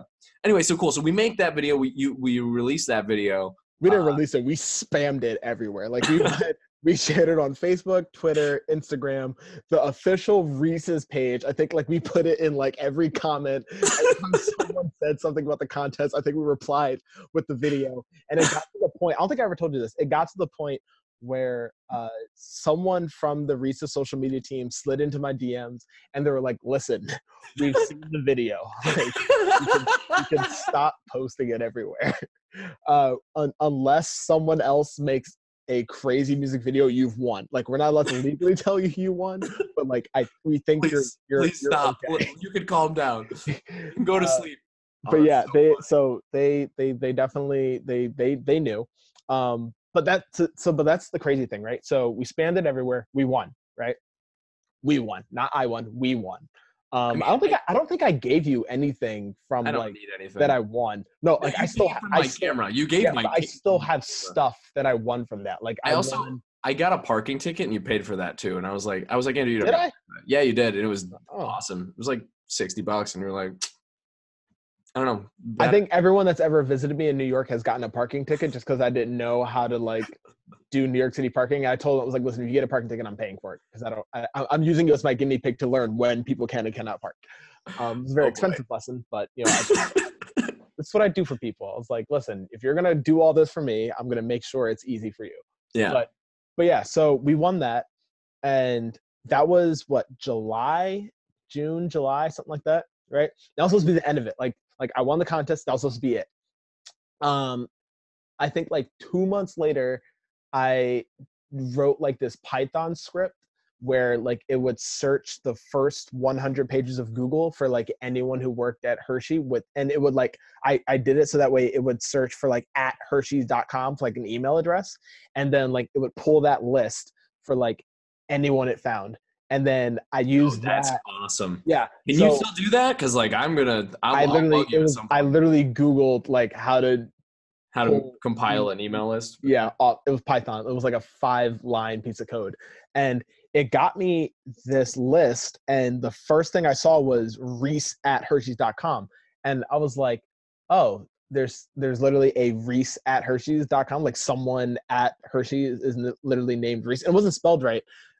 This guy named Ryan Reese, he's like the head of like the production team at Hershey. I sent him an email saying, hey, it's your friendly neighborhood Reese's guy. I wish I had the email still printed out. Oh my God. I was like, hey, I won your little contest. Thank you. But just letting you know, if you have any other like future social media ideas, or like if I can like talk to you about some future videos that I want to do, because like this was really fun. I would love to do another one. Yeah. I wasn't asking for money. Like I wasn't asking for like, and I was like, listen, if you just want to help me like plan this out, like I'll figure out how to like make the video on my own. And he came back with someone else's email, Anna Lingeris, who's like one of my favorite people that I've ever met like in my life, in the corporate world. She came back and she's like one of the, like, she's like the voice of Hershey. Like anytime someone needs to like speak on behalf of Hershey, like publicly, or like be in front of the camera, I think she's like she's the Andrew Atheist of Hershey. Like what Andrew Atheist was to 8-Beat, she is that for Hershey. And she came back and she was like, yeah, we need to talk. And I was like, oh no, I'm in trouble. Because whenever someone that important says we need to talk, it's usually followed with like a cease and desist letter. But yeah, so that, I think it was Halloween, Reese's was doing this pop-up thing in like Washington Square Park, where they made a vending machine where if you put in candy you didn't want, it would spit out a Reese's. And I left work early Halloween and was wearing my Reese's shirt, because that was the only thing I could wear in corporate America on a Halloween day at an investment bank. And I went to this, and people thought like I worked for Reese's, because like I had the shirt on. I was like, is no one else just gonna like wear their favorite candy on Halloween? I thought that was just like a thing. And you're gonna go with it probably. Yeah. You're not gonna, Oh yeah. No, I was like, oh yeah. It's just, this is how it works. This is what you do with it, and blah blah blah blah. And I made a video of me using it, and it actually went better on Instagram than like Reese's own video that they made for it. Yes. So, like it got more impressions than, I think Reese's own like video for it. Hell yeah. So like I did that, and then I made another video of me putting a Reese's into it, because my engineering brain started tinkering. And I was like, well, what happens if like I put a Reese's in it? And I actually asked the guy who worked the machine, and he was like, oh no, a Reese's just comes back out. I was like, are you sure? And he was like, yeah. So I put a Reese's in, and like 30 Reese's come out. And he was like, oh, the machine's broken. I think that's not what's supposed to happen. And I was like, I think I just discovered something. And then I did it again just to prove it, like in his face, and like another 15 came out. It was like, okay, you need to stop, because I think you're breaking the machine. And later I found out that it wasn't a machine. There was like there's guy, a dude there? Yeah, there's a dude in there giving out Reese's. Oh, that's funny as shit. Like the coolest thing ever that I've seen like a company do for like a pop-up thing for Halloween. But I was like, this guy clearly had no idea what this thing was doing. Yeah. But again, so Anna sends me an email after like I even do that. She's like, we need to talk, and I'm like ready so to. Now you've done the music video that we created, and you've done this event where you created an Instagram post that got more impressions than their own Instagram post. Yeah. About the machine. Okay. Yeah. And she sent me an email saying we need to talk, and I think I replied back with something like, hey, just letting you know, like if you need me to stop doing this, like I can totally stop doing this. She's like oh no, like we love everything that you're doing. I'm like, oh thank God.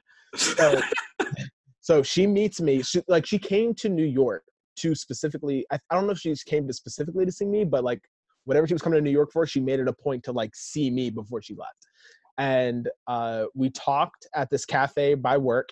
And she was like doing this, trying to figure out like who the heck I was. Why am I all of a sudden popping up on their radar? Where have I been their whole life? We've needed you for other things. Like, where have you been?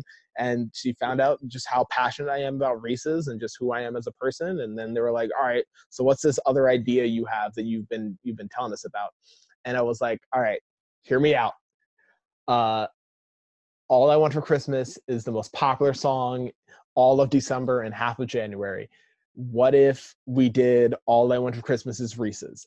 And she was like, done. What do you need? I was like, oh, that was easy. I was expecting this to kind of go a little further. And I was like, I need a lot of white chocolate Reese's cups. One, because they're my favorite, and two, because I want to make it snowing Reese's. And I didn't know how to like do that digitally. So I was like, we're just going to make it with actual Reese's that are white chocolate. And she was like, how many do you need? And I was like, 10,000. How many can you give me? She was like, what do you need? I was like, how many can you give me? Like, it's almost like asking like a budget. It's like, well, how much you want to get paid for this? I was like, how much can you afford? What's your budget? Yeah. I don't know how many Reese's you make in a year. I'm assuming it's more than 10,000. So And to this day, I still have no idea how much he sent me, but it was an entire like U-Haul truck Wow. filled with boxes of boxes of boxes, back to front, bottom to top of Reese's. And at the time, I lived in an apartment. I moved to a new apartment that had like 6 roommates, and they were more excited about the fact that we had pretty much enough Reese's to survive like the apocalypse. And I'm That's using it to cool. record a music video. So again, I don't think I think I tried to get you, but I think you were like not available. Yeah, For what was I this. doing? I was in I was doing something. No, we did a Skype call about writing it. Mhm. Or no, that was no, yeah. I helped you write that one a little bit or I not? think you helped me. I think you helped me finish the lyrics because I was like, Yeah. there was like a line or two I couldn't come up with words for, and you were just like, again, I was like, what would someone else do in this situation? Oh, call Noah Chrysler. Uh, and I love those because it's like it's a it's not just it's not just like a rhyming thing, but it's like the story, right? And there's yeah, also I think the best ones of those spoof songs have jokes in them, right? And so it's like yeah, organizing, doing the puzzle of like, okay, cool, here's the song that we're gonna take, and then you got to put some punchlines in there, and then like you got to like introduce ideas in a sequential order so that like I don't know, I love doing those. That's sort of yeah. And I love talking to you about it because you always give like some crazy on steroids line that like I really don't need. Like I think one time you were like, yeah, so like now you're in Dragon Ball Z and like you're fighting off. Okay, all right, no, pull it back a little bit. Pull it back. hey Like hey. I'm trying to make a Mariah Carey spoof here, not At some point, I will. When this video posts, I will post my suggestion because I wrote it out in the comments, and it would have been the coolest fucking video in the world. I Okay. guess if I had the budget and the ability to do it. But It would have anywho, taken you would have taken a Fiverr, After Effects artist to it would have taken a good $30. yeah, But no, I wasn't trying to do that. But it would have been cool though. and I found out that you couldn't record it, and I was like, well, crap, now I got to record it myself, and I don't know how to do that. So I actually found I did the second best thing, and I was like, well, Morgan Stanley is a company. Let me talk to the social media team at my own company and be like, hey, I work here. Is there a way that someone who works here who does social media can help me with this project? And actually, this girl who used to work there, who no longer works there, was like, listen, I know a guy who is probably perfect for what you're trying to do, low budget, but crazy like you. And now he's like, again, one of my closest friends. His name's Gabe. He has his own like music video thing that he does. Hell I was yeah. like, cool, perfect. So again, that's kind of like this whole Reese's stuff. Like the stars have just been aligning every time. Like I needed something, like I was able to find the thing I needed. Yeah. I mean, that's the beauty. I think that's the beauty. When I started making news videos, it was like, oh, like that is the process that you go through of like, what do you need? Yep. Because there's somebody out there who knows everything about it, right? Yep. And honestly, it's probably better if you don't learn everything about it yourself, because then it becomes another thing that you have to worry about. So instead, go find the person that knows everything. Yep. Ask them, hey, how can I simplify this? What should I buy? Who do I go talk to in order to get this to happen? Yeah. And yeah, having that will though to like build this final product, it gives you a reason to go and do those little connections. Hey, I need this guy. Okay, cool. We'll go here. I think that's like, it's a really cool process because at the end, when it all comes together at the end, you feel like a fucking badass, right? Yeah. Because it's like, I made this thing. And then when it flops, when you do that and it flops, is the worst. You don't care. You don't care. You're not supposed to care. Yeah, When you it don't flops, care at all. You're I supposed to care. You're God supposed damn to it. be like, it flopped. What did we learn from it, and how do we not make it That flop? I can spend a lot of money and have it flop. Yes, but you always learn something from it. But anywho, we recorded the video. This guy Gabe, I talked to him, and he's like, "Yeah, man, this is crazy, but I'm for it." And this was like the middle of December. Like Christmas is like 2 weeks away, and we still don't have this video done. And we're like not giving it time to like heat up in the oven. And we're like trying to play the weather too, because like this is like the part of global warming where it's just like we're not going to snow. So I think it was like 80 degrees like every day in December that year, and we had to like again try to invent snow. So we did again. I was like, well, what are we going to do? So let's Google ski resorts Yes. in Oh, New yes. Jersey. And because when you work for an investment banking, all you hear about is, oh, we went golfing here, we went skiing there. So I was like, all right, so let's find ski resorts in New Jersey. I found this one place that was beautiful. I Googled it and sent them an email, and I did the whole, like, I don't know if you've ever seen like the music video for the Lil Dicky Save That Money. Yep. But like essentially I like did that. I was like going to these places. I was like, hey, I'm a rapper. I'm gonna put this on YouTube. Like, it's gonna get a lot of views. And by a lot of views, I mean like Yes, two. a lot of exposure. Okay. Yeah. Like, if you can just let me film like an hour at this place, like I'll even put your name like in the video and just be like a small little thank you, and like go, like I can give out discounts, like help you with marketing, like help me help you, help me help you. Yeah. Right. Yeah. So I called this one place that had like, it was like their grand opening weekend, and they were like, yeah, man, we would love to help, but like we don't think that's a good idea to have people skiing and you recording a music video. And I was like, you don't have like a small area where like you just dump like snow, or like you just have like a side like part of the place like no one's allowed to go to, that like I can just like sit there, like I'm not going anywhere, like I'm just like recording a video. And he's like, yeah, like we would love to, but like this is our big weekend, and like you're not officially from Reese's or Hershey's, so like we're just gonna pass. And I was like, fine, So you whatever. showed up anyway.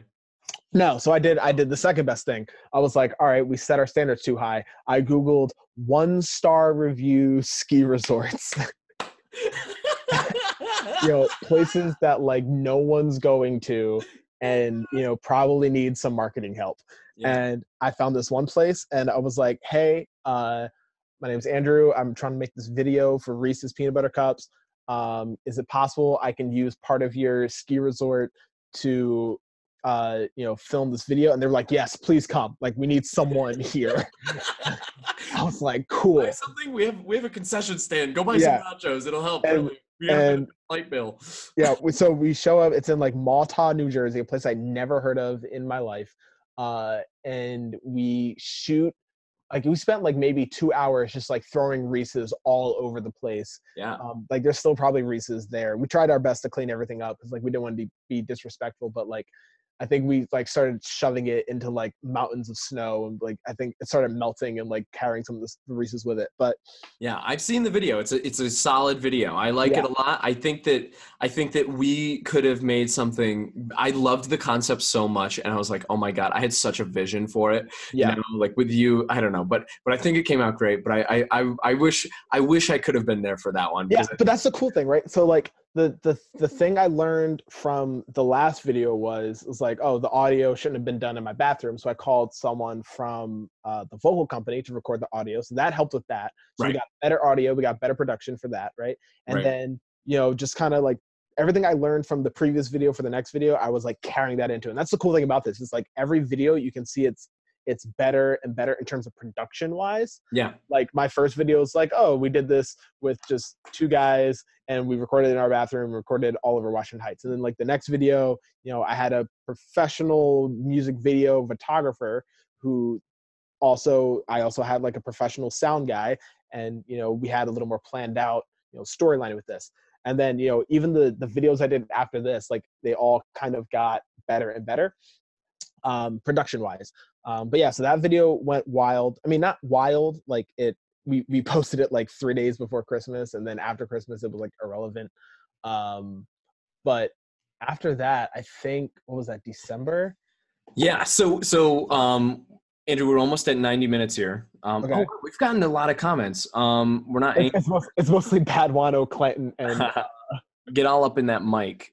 Ooh, Zaddy, let's go, boys. 2 more hours. Also, I don't know if Kate Gunderson is here. I love her to death, but she said Gino's all the way. And of all the cheesesteak places that you could go to, I think Gino's is my least favorite, and she's probably like gonna hate me for the rest of my life now saying that. That's okay. Andrew, I'm not gonna lie to you. I got to pee so bad, but that's okay. We're gonna use that to curtail the conversation into a nice conclusion here. So before we pee, yes, I need to know 2 things. I want to talk about opportunities that have come up after that video, because you've told me that you've done some other freaking awesome shit that I want you to get into really quick.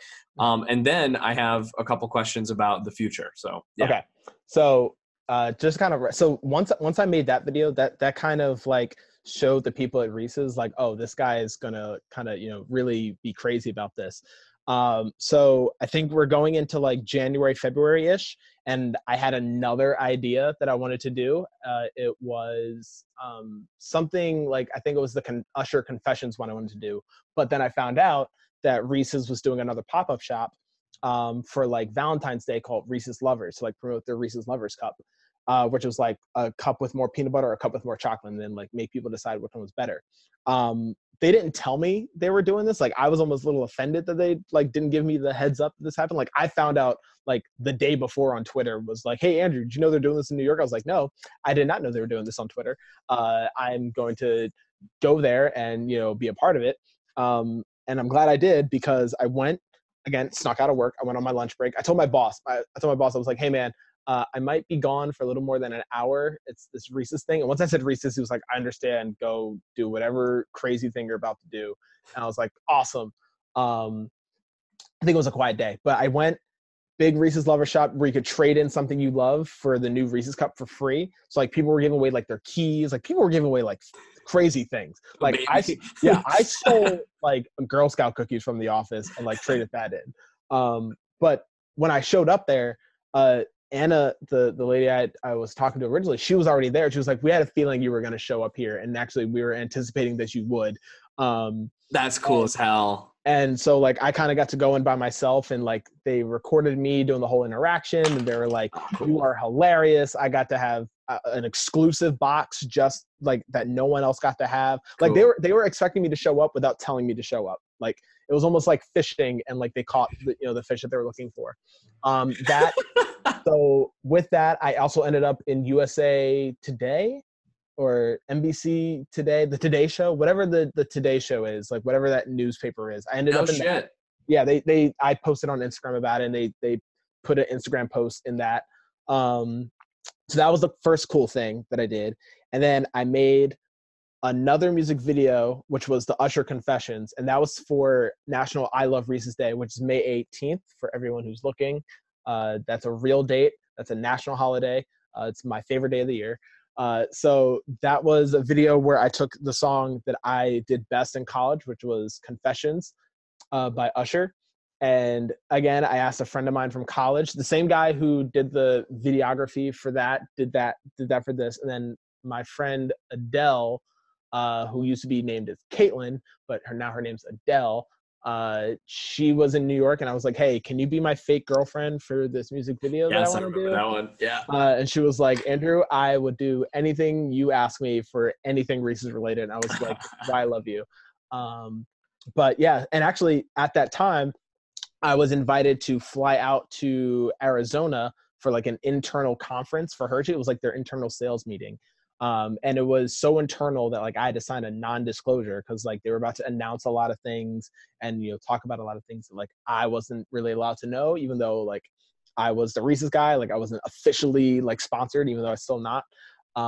But they were like, hey, you're gonna see and hear some things that like no one else is gonna know. So like we need you to sign a non-disclosure, and actually you're gonna help us with some of this stuff. So I can't say what I was part of doing or saying, but a lot of exciting things that I got to be a part of. And I was pretty much a celebrity for a week. So the cool thing is they paid for the flight out to Arizona for a week. They paid for the hotel, and they paid me like $2,000 to kind of be their guest for the week. And what? Yeah. You got paid to go to that? I knew you went to that, but you got paid to go to that. They paid me $2,000, paid for everything. And again, why would I say no to that? But especially the cool thing that they were helping me to do that with. But yeah, and I got to meet like all the people who worked for like the marketing team at Hershey. I even got to meet the person whose idea it was to make the contest a Reese's Wawa contest, because they were originally going to do it for Sheetz, which is the other Pennsylvania equivalent to Wawa, and then they were going to do it for like Kroger, which is like out in the Midwest. But they were like, no, let's do Wawa. We got Kroger down here. Yeah, they were like, let's do Wawa. I think Wawa's a go. And again, if they had decided not to do Wawa, I would not be here. I would not be the guy. So I met the lady who decided that. I wish I remember her name. I wish I remember, but I don't. But yeah, so I did that project, released the video. That went pretty well out. That was actually probably my favorite video. Yeah, the confessions video is solid. Or wait, That was the confessions video. Yeah. I really And like then that was May, and then this is May 2019, and then in October I did the Trick or Treat on Old Town Road love that too. music video, and that was what I tried the hardest to like get to blow up. Like I found like this other influencer. I was like, listen man, if I give you like $15, can you just like retweet this tweet and just like get it to go out? And I found this other influencer. I was like, yo man, if I give you like $15-20, can you like share this? So it went out everywhere. But then like I tried to get Lil Nas X to see it, because like Lil Nas X was like the guy on Twitter tweeting and sharing everything, and like he didn't see it. At least I don't think he did. And at the same time, that Halloween weekend, I was invited to go to this really cool haunted house that Reese's was doing. So Andrew, here's what we're going to do. You told me all about this before. I'm going to pee as fast as possible. Tell the people about this cool haunted house. Okay, you go pee. So bad. I wouldn't do this unless my kidneys are going to burst. Yeah, go pee. I'll just talk emptily to the microphone.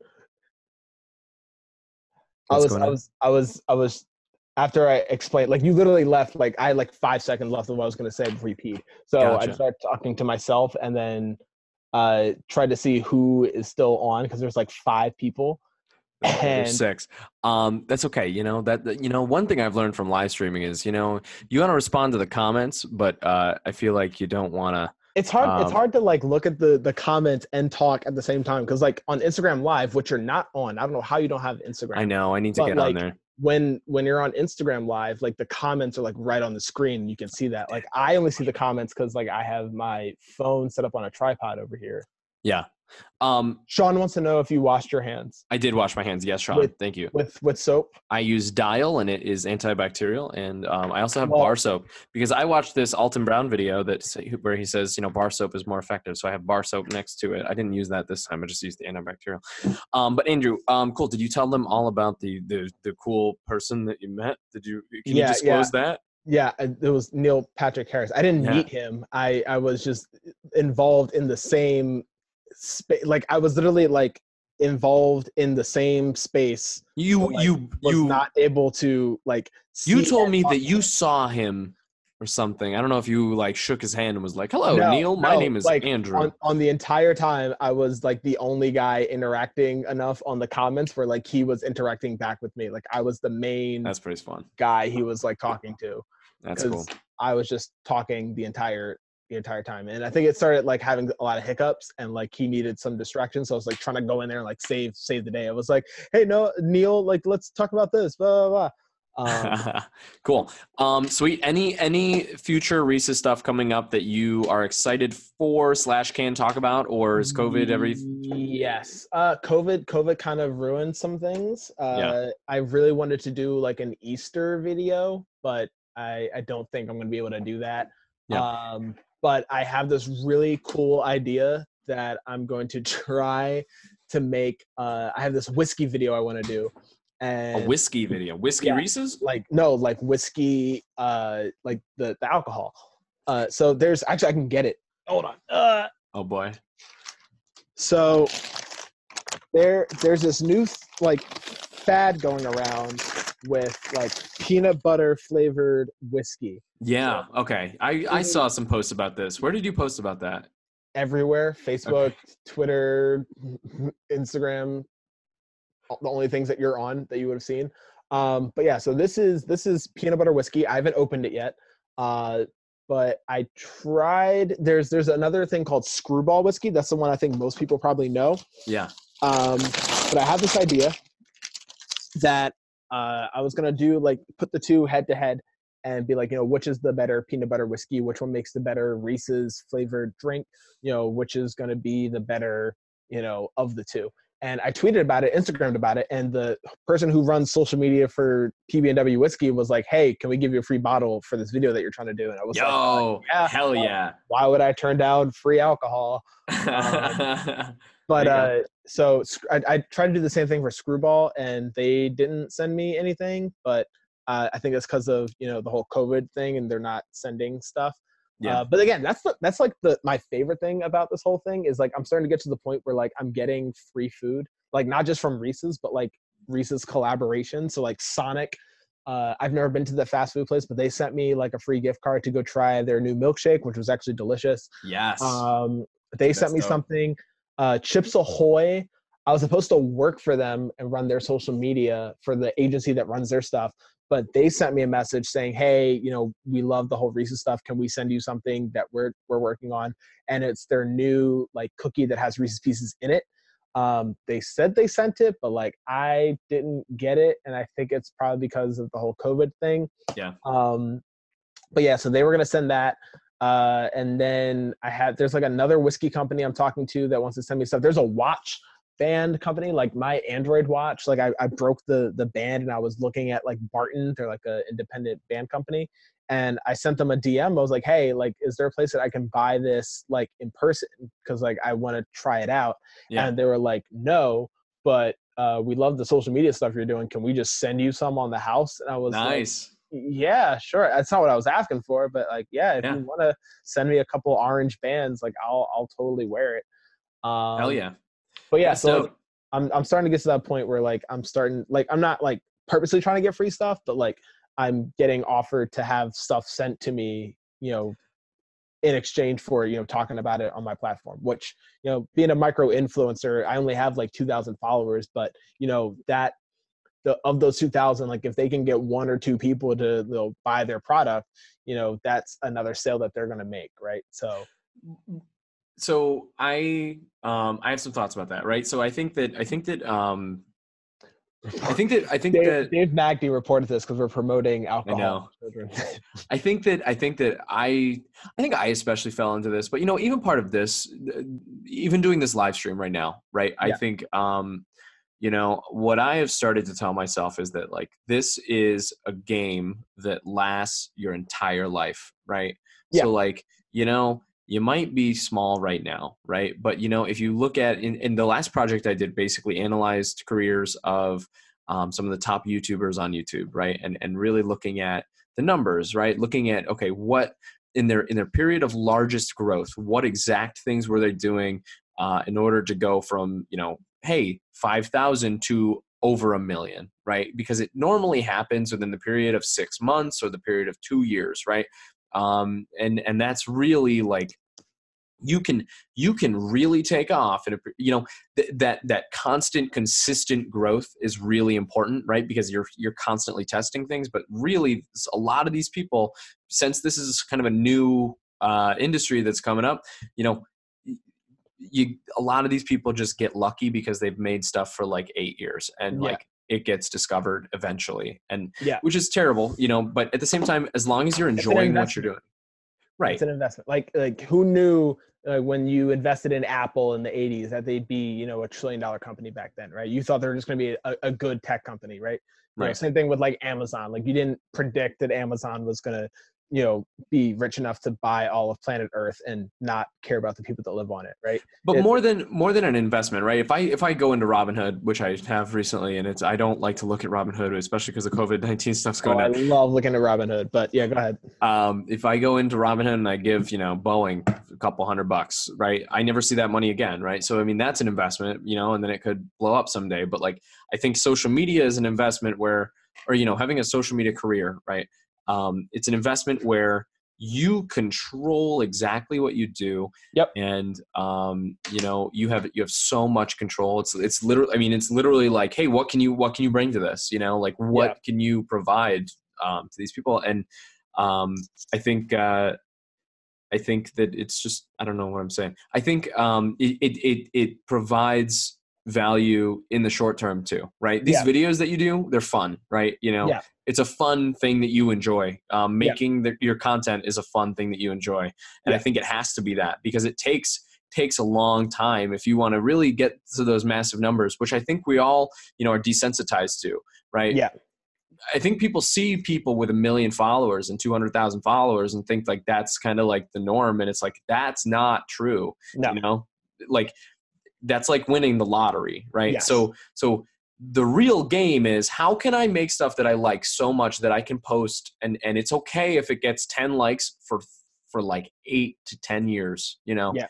And that's what I love about your stuff is that, you know, you have fun with it. And I don't know, everything that you post is always like filled with fun. And some of the stuff that I post is like educational, and it's like, oh, that's not fun, and it makes people want to kill themselves. I mean, so again, it's kind of like what I said earlier. Like, I think everyone has something that they're passionate about. I think everyone has something, you know, they think that they're the only person that likes it as much as they do, right? And, you know, if you just take the time to like talk about it, even if you're only talking to yourself, or if you're just making videos and you're the only one and your family and friends are the only ones watching it, right? After a while, if you keep posting it, it's going to find the people that, you know, your target audience is going to look for, right? And that's the beauty of social media, is that, you know, you are not the only one who likes the thing that you like. You think you are, you think you're unique in that sense, but you're not. There are other people that love what you also love. You just got to find them, and that's the game. But I think what I've come to realize now is that it doesn't, you know, even if you, it doesn't matter. It doesn't matter. No. It doesn't matter if 1,000 people watch it. It doesn't matter if 1,000,000 people watch it. No. You know, did you have fun making the fucking thing? Like, if you did, this was great. This was fun. I never knew that you were shy in middle school, and you know, like, this was awesome.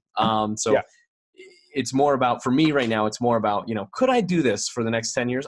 I love this. This is so fun for me. I could do this. You know, maybe it's a little dry, but anyway, cool. Andrew, that brings me to my last point. Multiple times throughout this year, I have called you, bugged you, as you've been kind of searching for, you know, the right gig for you. Yeah. I've tried to convince you multiple times to move down to Atlanta. Yes. To move to Atlanta, Georgia. And my end goal in this whole thing is, you know, build a company that where I get to go into work. I get to basically do what we were describing, right? Like, create content, have fun, and then have that go out to hopefully an audience that can help support and pay the lights and then pay our bills, right? That would be the coolest shit. Not just the audience, but, you know, brands that want to work with us and that sort of thing. So in what world does what things have to come to pass in order for Andrew Atheist? Here is to join Team Noah. Team 10. I want to build it in Atlanta. I think Atlanta is going to become the new, you know, people say it's the new Hollywood, but like, I think that like the amount of like film and production stuff going on around here is insane. There's like a ton of, I don't know, there's a million reasons I could go on and on. What would have to happen? Meteor fall from the sky filled with money, and I find it in a field, and it has Andrew's face written on it. Jesus Christ himself has drawn Andrew's. If you find money with my face on it and it's being drawn by Jesus Christ himself, I think that's not just a sign that I should come down to work with you. I think that's a sign that it is the end of the world. You should not pursue any dreams you want, because the earth is about to explode. No, I mean, you know, I have this new job that I really love. I've only been there for like a week. Yeah. This is far out. Yeah, that's what I'm saying. That's what I'm saying. You know, and we're like, I've only been there for a week, and he's already talking about, you know, our 2-year plan, our 5-year plan, you know, me kind of being the manager of the company. Right. And, you know, that's big for me, you know, to have someone have that much confidence in me that, you know, I've only been here for a week. And he's already like, yeah, man, you're the guy that we need. Yeah, that's huge. But so I definitely want to also kind of do that, like, you know, the thing that you're saying where like we can make content and just, you know, dominate the internet to the point where, you know, people know Noah and Andrew are, you know, doing crazy shenanigans, right? Oh, not just Andrew and Noah, but like make a team. Make a team of people that like we think are strategically you know, like capable of making stuff that is impactful and like fun. You know, I think the one reason why I bug you about it is because I think we approach this differently, right? Yes. Like, I think again, you have that muscle that's like, this is fun, and it's short, and it's about like posting it, right? Then I get in my head and I try to go for like more long form stuff that's not always super fun. That's what I think we could do all together. But okay, cool. So, I mean, to really bring it to a practical realm, is it $500,000 in funding of Andrew? Hey, I got a angel investor who's given me $500,000 to start this company. We have a runway of 2 years. What does that look like? if you can get that set up, like I'm all game. And the beautiful thing about that is like I don't even have to go to Atlanta. For like $500,000, you got to for $500,000, I'd probably come to Atlanta. But like, you know, the cool thing about like, you know, the world, and I've been meeting some like people who run social media and like who kind of what you want, right? Like they're not in one location, right? Like, sure, they started somewhere, but they're going all over the place, and they do a lot of stuff, you know, through video conferences, and you know, they're really connecting with a lot of people all over the country. So, you know, I think we're in that generation, especially after this COVID-19 thing is over. I think a lot more people are going to start to work remote, really do things remotely, and that's going to open up a lot of doors for a lot of, you know, because like remember when 2008 happened and the whole financial crisis happened, right? That opened the door for Robinhood, right? And that opened the door for, you know, a lot of things that changed for like the banking industry and a whole bunch of other stuff. I think this whole COVID-19 thing is going to start opening doors for remote only companies, where, you know, you're going to start seeing, you know, companies that are big and it's a bunch of people that work in their room, and that's going to be like the new norm. Yeah. And I think we could probably be one of those companies where like I come to Atlanta, but like we're not going to be in one spot and doing this. We're going to be. I'm saying, Andrew, here's a salary. We're going to do this. You know, we can pay our bills. It's all right. It's all right. You're not there yet. I get that. It's fine. It's like Andrew's going to get held hostage in like Noah's basement. No one's going to kidnap Andrew and just like handcuff him to like a little ball and chain. He's going to like make content. No, look, I mean, I know it's like, I know it's such a weird thing to ask and an awkward position to put you in, because you know, we are recording this, but it's like, you know, I think that what I've come to realize is, you know, you can only do so much by yourself. And when you're going to build something that lasts and that is like, that is good to its core, everyone involved with the project needs to be uniquely positioned to make it better, right? And they need different skills, and so that's the only reason I ask, is because I think that of all the people I know, I think you're one of the most uniquely positioned to do that. So, but hey, you know, that's okay. We can't come to a exact figure. We'll get there at some point. I'm gonna keep bugging you, Andrew. I know you will. And I do see this like being a thing that happens. Like, you know, I like I said, I love this job. I plan on being here for a very long time. But I also plan on. I love my current job too. I am not saying that I don't. It's literally. This is my favorite thing. I could go on and on, but yeah. Okay. Yeah, are you going to become the Reese's guy for this company? You're going to be the lawyer social media guy? Honestly, I love it so much. Like, I love it so much. It's you get to talk with real people. It's basically that's the crazy thing, right? Talking to real people. Like, that's like you have no idea how much fun that is for like people like us who like. I don't know if you're joking or not, because you could be like, like, I don't know. There's this thing called referral marketing, which I didn't know was a thing, which, you know, I mean, obviously it is what it sounds like. But basically it's like, hey, go to a networking event and then just go around and just like, here's some wine. And then you can just go talk to every single person here. And you're literally the person to go talk to every single person. It's my favorite thing. And then it's like, cool. And then like, if they like you and like, you think you could help them, then like, if you just send them some business, then they'll send you business. And then like, you can, it's my favorite thing. It's just go be friends with everybody and make stuff that they find interesting. Yeah. And it's the coolest thing. So, you know, right now I'm great, but eventually I'm making a goddamn Power Ranger team, and we're going to take over the goddamn world, and we're going to make a company. It's going to be sick. And you're going to be the Blue Ranger. Not the Black Ranger? No, yikes, Andrew. All right, Why buddy. Yikes. That's exactly how it works. I'd be the Black Ranger. You'd be the Blue. Like, I look like you look like the Blue Ranger. Like, I want to be the Red Ranger. Okay, you want to be the leader? Okay, you can go ahead. And I'll be the black guy that's like dancing and fighting at the same time. Like, that's literally who he was. That's literally what I would do. I would be dancing and building this company with you the entire time. I love it. Andrew, we're gonna close this out. Sound good to you?